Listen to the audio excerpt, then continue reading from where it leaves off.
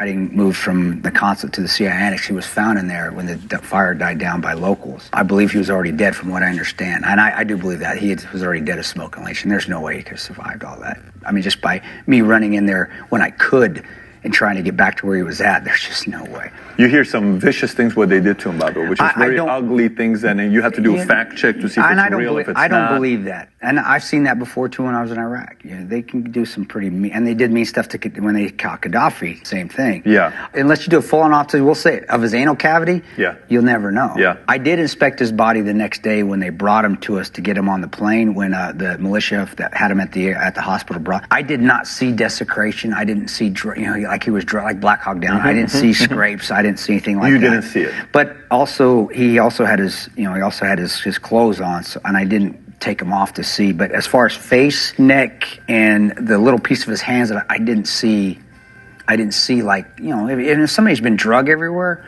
you're going to see it. I mean, you're going to see the scrapes. You're going to see the blocks of hair out. And I didn't see that. But as far as the sodomization that may have taken, no one would know. I don't know.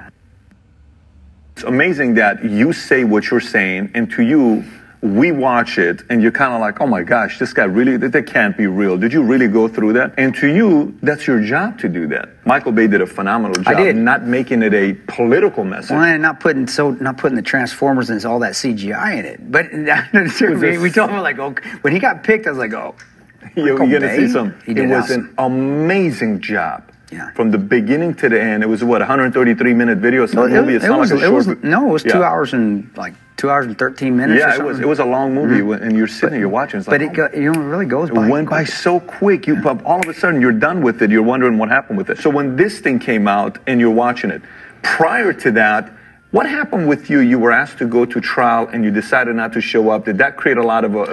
When we were first asked to testify, I said no. I'm not going to. And it would have been closed door for Mike Rogers' House Intel subcommittee. I didn't. I was like, no, I'm going back to work. And the thing is it wasn't ever pushed. I guess the CIA figured as long as I was deploying, then I'm controllable. He's not going to say anything. He's still deploying. You were at the time. And I was.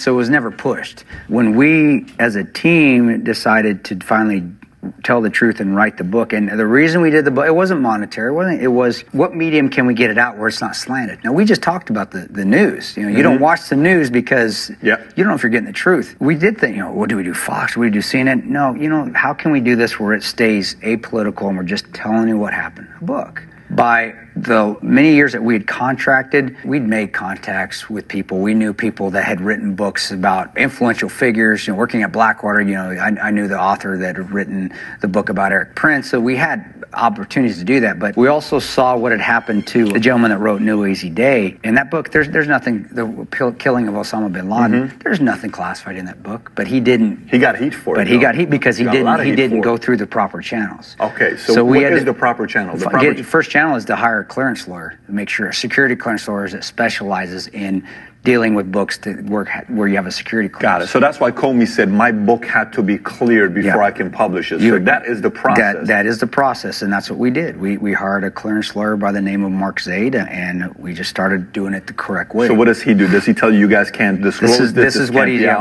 he does. And then he also goes to the agency and says, this is what they're going to say, this is what we're going to do, what is classified, what is not. And it's not, do you want them to say it? It's, is this classified or not? That's it. Because there was a lot of things in the book they didn't want us to say, but it wasn't classified. In fact, the majority, if you read our book, there's nothing classified in it. Who makes the decision on what is classified, what is not classified? The agency has a clearance board, and a lot of them aren't even from CIA. They hire them from outside. They're civvies? They're civilians? It's like a contract. In fact, this clearance board that we dealt with, they were a contracting company hired by the CIA. They weren't even CIA personnel, which shocked me. I didn't even know that for the first, till the book was almost done. And that's because Mark told me, the Zaid. But yeah, he's the one that does all the, and in the meantime, we continue to put our thoughts down, continue to do what we need to do to get the book. So when we say, go, you guys can write it, then we're off and running. As far as being able to say anything at that point in time, we have to get the okay from Mark. And Mark was giving us the okay, our clearance lawyer, this is what you can do. How much was taken out? What percentage was taken out? Actually, there's nothing classified in the book. The only thing that we couldn't do when the book first came out was we couldn't put our true names. So when you see the title where it says written by 13 Hours, What Really Happened to Benghazi, written by Mitchell Zukoff, and the Annex Security Team. That's what yeah. We had to put the Annex Security Team because we hadn't got our names cleared yet. Got it. And when we finally got that okayed, argument was, wait a second. You guys gave Tyrone and Glenn's name out first day when they passed. You said, these are the CIA. You didn't even say Tyrone and Glenn, State Department. You said CIA security died the next day. So and now you're telling us we can't use our names. And then Boone and I didn't go to the award ceremony. I didn't go to the joke CIA award ceremony. It was ridiculous. But Oz and Tig and Jack all went.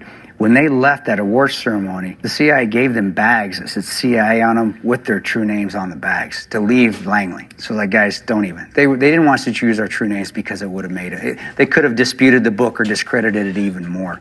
So they tried to get us to change our names and not use our real names in the book itself. In the book, your name. Yeah, that was one of the things that held it up for a little while longer, and we fought it. No. And this is why. Let me ask you, what's the 30-year rule? Is there a 30-year rule? You know which one I'm talking about, right? Yeah, as far as where there's a statute of limitations, once for 30 years, you can say all you want. The government can do whatever the hell they want. If they want to come after you in 30 years, they can come after you in 30 years. If you write a book and you don't get it cleared, if anybody hasn't found out from all this craziness that's gone on, all the deep state stuff, and there is, I do believe that, all the government can get away with murder literally and not get tried for it. The government can do whatever they want. If you have 30 years and then you write something and they want to come after you, they're going to come after you regardless. So you have to protect yourself. And they can still come after us. They can come after any of us and hammer us. How much did life change for you after the movie, after the book came out, then after the movie came out? Well, after the book came out, you see, what am I doing now? Nobody knew who the hell I was. I live in Nebraska, for God's sake. If that tells you how much I want people to know. They are very good. And the jumping, guys, my two ex-wives are volleyball players. I'm just saying, you guys that date volleyball players, you know what I'm getting at. Awesome. Listen, we had a 20-minute drive in the car that if that would have been recorded, it would have been epic. Oh, man. Nebraska, I've been to Nebraska. Yeah, you've been through Nebraska. You saw cornfields. You saw the Nebraska volleyball team. That is outstanding. But they are. Well, they're the best in the country. Outstanding. When the book came out, it's just like anything else. It's like a new toy. This is new to me. Okay, how do I rationalize this to do it? It's new. Okay, I get to be in the spotlight. People are starting to know who I am. Isn't this what everybody wants? That's why we have social media. It's how many freaking followers you have. It's who's following you now, who's liking your pictures. And that first year, you're getting into that. Like, wow, this is people recognizing me. But you're still trying to stay within yourself because, wait a second, I didn't do this to be recognized. We're doing it to get the story out. And I don't really to honor Tyrone and Glenn, who gave everything. They died that night, so we all, and they were our two medics, if that tells you anything about their character. They're not only shooters, they're also lifesavers. We lost our two medics right there off the bat. And I remember Roan, right before he died, I'd cut my arm up pretty good.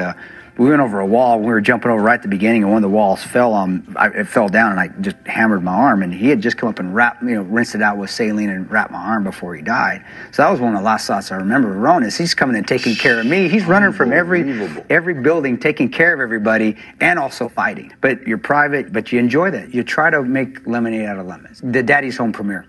That was fun. Got to go hang out. Got to go see Paramount. Got to see the studios. Writing the book. The book's out. Got to do all those book signings. You're meeting people, and they're thanking you for their service. You're seeing the positive side of people. You're also starting to see a little bit of the negative, the real big negative side of being called liars, being called, you're doing this for money. Even who was calling you that? Actually, the House Intel Select Committee. Mike Rogers. Actually, that was one of his questions to us was, it was word is just doing this to make money with your book. Because I was like, that's kind of in poor taste. And I'm saying it in context. It was a little bit more eloquent because it was typically what they say when that comes out. It's like the first thing that comes out. Yeah, and you're just doing it to make money. I was newly divorced at the time. So yeah, come on, I'm having a good time. I'm enjoying it. But just like it's like a toy. It's not my life. So it starts to get empty. Then the movie, then we start pitching the movie. So it's something else new. Now I'm getting to, okay, this is cool. When are you pitching? What year are you pitching? When did the movie come out? January 12th, so 2015. 2015, we're starting to pitch the movie. How long did it take to make the movie? Actually, Michael did it. He filmed it in 3 months. Wow. 9 months total, I want to say, from when the pitch came out. Scriptwriter Chuck Hogan. For those that don't know who Chuck Hogan is, we had an all-star team for our movie people. That's how I got made. 3 Arts Entertainment with Erwin Stoff. Come on, Erwin Stoff started as Keanu Reeves' agent. He's Blindside, broken. So we got him in our corner. Richard Abate, who's a huge book agent, he's in our corner. He's part of 3 Arts as well. Then you get Chuck Hogan, who wrote The Strain, who wrote The Prince of Thieves, which was made into The Town, which won an Oscar. He's our script writer. And then you come in and you got Michael Bay and Bay Studios behind it. Did they all say, we want to be part of this? Yeah. It was like, I want to be a part of it. No, that was it. We didn't go ask anybody. Did you pitch Michael Bay? Who did you pitch? We pitched the studios. We never pushed this, let's make a movie out of this. We let everything come to us. We didn't, and if it didn't, it didn't. It wasn't, we're going to make this into a movie. People approached us. It wasn't us trying to reach out to agents. Yeah. And I think that's why it did so well, is because it wasn't us trying to find somebody that reluctantly, I'll do it. It was, hey, we want to do this. And when you got Michael Bay saying, I want to do this, we met with Michael, had dinner with him, and you know what got me? First of all, he loves veterans. Huge military supporter, for people that don't know that. I saw that. That was impressive. Oh, he's awesome. Yeah. But my thing was, I go, this is going to be, you're going to be hammered from the left. And I said, Hillary might come after you. And he said, and he may not even remember, he said, but I remember him saying this. He goes, fuck Hillary, I don't care. He's Michael Bay. And it wasn't like, I'm Michael Bay, who's going to come, but that's how I took it. It was, I'm Michael Bay, he's going to mess with, and he's right. He doesn't give a shit. You see what movies he makes what he wants to make. By the way, I don't think it was politically left for him. No. Because he's very quiet about his political beliefs. He's just like, look, I want to make movies. I want to make movies. Yeah. And he kept it to the story. He didn't make it political. The movie isn't political. It shows what happened to us. Whether it didn't help a political candidate, well, so be it. That's the political candidate's fault. I don't even think one time Hillary or Obama was mentioned in the movie. We didn't put him in there, and they weren't going to be, because that was very smart to do that, because if you would have, then it would have been like, look, they're really reaching. Yeah. But it still was deemed as a right-wing movie, and there's a lot of theaters that didn't play that movie. I think it could have done a lot better. It did do well. It didn't get maximum exposure, even though we did at AT&T Stadium. A lot of theaters, especially in, I think you do. Box office was what, 65 million? Yeah. It cost 50 million, made 65 million, and that doesn't count. That didn't count. DVD and not DVD, but all the other stuff. They did all right. Of course, and that movie's going to do all right for a while. And I told Mike, this thing's a marathon. This thing's not a sprint. Even if it gets cult status, but it's going to give every 9/11, this thing's going to go. Black Hawk Down became a cult status. Yeah, and that's a great movie. I was very blessed from my father. My father was he was a football coach. We talked about that. He coached at Brigham Young, and that was when they were national champions, when they had the Steve Youngs and the Jim McMahons and the Robbie Bosco. You don't make coaches like Lavelle Edwards anymore. You don't have Urban Meyer. They don't make classy guys like that anymore. And for me to grow up in that environment, very charismatic, and my dad is very charismatic, very good speaker, very well in front of the TV, and I watched him. And also, when you don't give two shits what people think about you, it's very easy to get in front of a camera, because you don't care what people think. And my dad, having and seeing him, how professional he was on camera as a coach, or talking in front of a group to leading men, because he was a head football coach as well, and then not giving a crap what people think of you, it's very easy to Was he always like that? Now, my dad is professional. My dad right now, he said, what did you just say, son, on TV? He's from Lubbock, Texas. Very disciplined, but he's also a very, very good father, understanding. You got a good relationship. I love my dad. My dad's my hero. If people ask me who's my hero, it's my dad. No, it's nobody else. My dad's my hero. What do they think about the whole thing that took place? They're very proud that I spoke up, especially when and we're getting political again, but I'll use that as an example, because my mom was very adamant about it. I remember when Hillary was saying, women don't vote for Trump and all that, and my mom was like, and women don't vote for other women that leave their sons to die in foreign countries. So my mom is extremely supportive of what we did and speaking out. My dad's proud of me speaking out. He does wish I clean up my language a little bit more. They're very extremely supportive of me. They also are understanding that I wasn't raised to do what I'm doing now, but they're very proud that we taught our son that when things change, that path changed, he can adjust to it and continue to excel. Do I enjoy it? No. Did I enjoy it in the beginning? It was new. Yeah, I learned from it. Do I enjoy it now? Being a public figure, whatever the hell you want to call it? No, I don't. If you're going to do anything, and that's why you become a Ranger, a Marine, or SEAL, you're going to do it at 110%. You're going to do it the best at your ability, and that was started from my father, and then it was just hammered into me and multiplied times a million becoming a Ranger. If I'm going to do it, I'm going to be good at it. I'm going to be the best at it.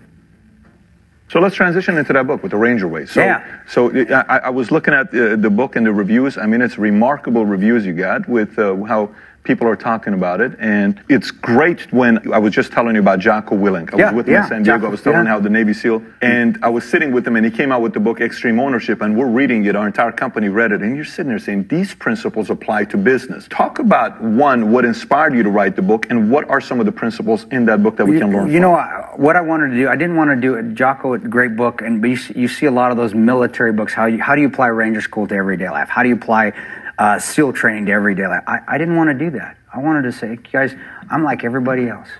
I failed just like everybody else. So it's more of failing even when I was a kid. What did I fail at? What did I fail here? I got kicked out? I got kicked out of the Army the first time I was in. First time I was in, I got booted out of the Army. And what did I do? I went to grad school. I took my GRE and I went to grad school because I had to take 2 years off. I couldn't reapply for the military. How old are you at this time? I was 27 at the time. I went to grad school, got my master's degree. I re-enlisted back in, and because my dad's voice is saying, if you start something, son, you finish it. And I re-enlisted back in. So there is some military stuff in there. There's some places from some examples of other places I've been to as far as Iraq and Afghanistan. But the book is about how to succeed. You have to fail. And you have to learn how to fail, and you have to be able to pick yourself up and get back on that horse and continue on. And it has actually stuff about not just military, but just failures in my life that everybody goes through. I said, we aren't superhuman. We're not any different than anybody else. We fail just like everybody else. The only difference is we learn how to pick ourselves up and to continue to keep moving. That's it. All that is take one step back, go 2 steps forward. That's what we do. And that's what the Ranger Way is about. It's about learning how to fail, which today's youth actually needs that. Today's youth doesn't, we talk, Common Core, they don't know how to fail. Listen, for me, the best thing that happened to me is joining the military. I was a 1.8 GPA kid. I went in, I came back, and I think a lot of undecided 18-year-old boys today need the Army for a couple of years just to kind of, whatever branch it is to go through. I don't think most people know what is Ranger School, like what is the timeline of, so talk about like, because I know what it is, but this is not like I'm airborne school. You see guys that have an airborne badge. I was Air Assault. Ranger is like one of the top 4 most difficult things to go through in Navy SEAL, Ranger, Special Forces. Why don't you talk a little bit about the Ranger program? First, so being Ranger qualified, having the Ranger tab, going to Ranger School doesn't mean you're a Ranger. You're Ranger qualified. It was something you earned going through what we called it Ranger Indoc, Ranger Indoctrination Program, which was 3 weeks of basically just hell. It was just a nut check. Could you do it? Then you get to your battalion. Then you have to prove yourself again, and you have to be a private and being an untabbed private at the 75th Ranger Regiment, at least when I was in, I'm sure it's the same now, it's awful. You're getting, and I'm not gonna lie, hey, Nancy Pelosi, all them, we got hazed every day, it was awful. They have to see if you want to be there, because if you can't take that in peacetime, you can't take that when you're back in the States, how are you gonna take it when you start getting shot at? And that was the best thing that could happen to me. You get your level knocked down, but you have to prove yourself physically and with your weapon systems and mentally and emotionally, and then you can go to Ranger School. Then after all that, then you get to go to Ranger School. And Ranger School is, if you count RASP, Ranger Assessment, which is where you go through to get your pre-training for Ranger School. Basically, it's pre-Ranger is what it is. Pre-Ranger, you go to pre-Ranger for 3 weeks. They're teaching you the small unit tactics. They're teaching you infantry tactics. You get to eat a little bit, but you're not getting any sleep. So that's 3 weeks. Then you go through 0 week, which is basically your pre-week waiting for all the infantry officers to get there. So basically, it's just another week of hell at Ranger School. And then IOBC guys, infantry officers come in, and all the officers come in, and you start actually doing Ranger School. That's 2.5 months. If you go straight through, you may recycle. Give me some of the crazy things you guys were doing. Well, you're not sleeping. If I got 4 hours of sleep in one night, that was good. I do remember specifically. If you got 4, that was good. If you got 4, I do remember specifically one time we were walking and we were at Benning Phase, and I remember, and we saw the old Nods, the old Cycloptic 7 Deltas, the old single, and they're heavy. I remember we're walking and it's starting to rain. It's just like, can this get any worse? We already messed up our op. We already didn't get our goes. I was one of the team leaders. I didn't get my go at my station where you have to get graded. And I'm walking up the hill, and then it starts pouring on us. And then you just start falling over each other. And I'm like, holy crap, I'm like a week into this shit. And then I fall on my face. I remember, I think the 7 Deltas imprinted themselves, the serial number imprinted itself on. Even with I had my Kevlar on, it still went smack. Wow. Right? And it's just little things like that. That's what Ranger School, I tell guys, Ranger School isn't, it's like little hits every day until you just want to, I want to quit. And then towards the end of it, I remember Florida Phase, there was one specific, and I actually talked about this in the Ranger Way. It was our last hump back. It was about 12, 13 miles. We have one more hump where we've got to do a ruck march back, and then we're done. I'm done. How much are you carrying at this point? At this point in time, actually, I was carrying, it was about 70 pounds, and I had the 240. But we also had a sleeping bag we carried, because I went through in the wintertime. Wintertime, it's still cold. I'm a winter ranger. It was miserable. Where at? This was actually in Eglin Air Force Base in Florida, Hurlburt, but holy shit, it's colder than hell. I just got out of Dahlonega, so I was getting out in the snow, and now I'm like, oh, fuck, I get to be in Florida, and I get to be warmed up. No, it's not. It's not warm in Florida. Because the last hump, and I'm coming back, and I remember that I started to fall behind, and I'm strong. I'm a strong ruck marcher, at least at that point in time. I don't fall back. I don't ever have problems ruck marching, and I'm falling behind everybody, and we're at 6 miles in. We still got 6 miles to go, and I can't keep up. How is it? Is it hilly? Yeah, no, you're going hilly, and my shoulders are screaming, and I never feel like this. And there was this one guy from IOBC that I had helped through. I carried some extra stuff when he was falling behind. Not that you RIs know this, but I would smuggle a couple Hua bars every once in a while. And I knew the supply started in Florida, and he would kind of hook. But I gave him to the squad. So I fed him a little bit. Wasn't physically strong, just could push himself. And there was a couple times where I just like, you're an idiot. You're an idiot. I would talk down to him because you just get mad. You get angry, especially when you're hungry and you can't sleep and you don't sleep. Well, I remember he could see me falling back, and I mean, come on, I'm almost done. 6 miles. I'm not going to make this, and I don't fall out of ruck marches. I can do it. This is easy. And he came up to me and he goes, hey man, can I take that from you? It humbled the hell out of me because I'm like, holy crap, this guy. He said it to you. He came to me. Wow. It almost brought tears in my eyes because like, holy crap, I've been giving you shit, dragging you along, telling you to get your ass up, and then you're going to actually be a bigger man, and you're going to come and say, hey, can I take that from you? And he traded me. He took the 240, and I had the only sleeping bag that the squad had. We carried these sleeping bags just in case somebody got hypothermic. We never got to use them. I just had to carry it. So I had it all discombobulated on my ruck. So that's why my shoulders were all screaming, because I wasn't sitting right. And he got it fixed for me, and I made it. I was like, oh, okay. And I took off, and I was fine. That was it. But it was just one of those things and that really showed me, even though I passed and I got through and I was miserable and it sucked and we were freezing, he showed me character. He showed me that sometimes, the guy that you're thinking not going to make it, the guy that you're giving crap to, that yes, you're helping, but really you're helping him maybe out of pity more than anything else. He's the one that's going to come in, he's going to be able to take the onus, and he's the one that's going to get you through. That's a trip. It was humbling. It was amazing. I wish I remembered his name too. I remember specifically because I really thought I was done. I thought I was like, crap, I've been through all this, I'm going to have to recycle. And you're almost there. You're wrapping it up. Yep, 6 miles where I'm like, oh shit, I'm going to have to do this all over again. And he just comes out of nowhere. Hey man. He could have, the way I acted to him, he could have said, F you, dude. Is the 240 the saw? Or what is That's the big machine gun. The old M60 is now the 240, so it's the big 7.62 belt fed. It's a little heavier. Do they call it a saw or no? No, a saw's a smaller one. Saw's a 240. I used to carry the saw. It can be single person, but it's usually you have the machine gunner, then the assistant gunner, then the ammo bearer. That's not a light weapon. No, you're carrying a pretty. No, that was a lot, and then because I was one of the stronger guys in the squad. Honestly, I think God said, you know what, we're going to humble you. You've been an arrogant SOB getting through this thing straight through. We're gonna scare you a little bit and humble you, and we're going to say I do really think that because I never fall out. I was very blessed to have good leg strength, be a good runner, and could carry a lot of weight. And yeah, he humbled.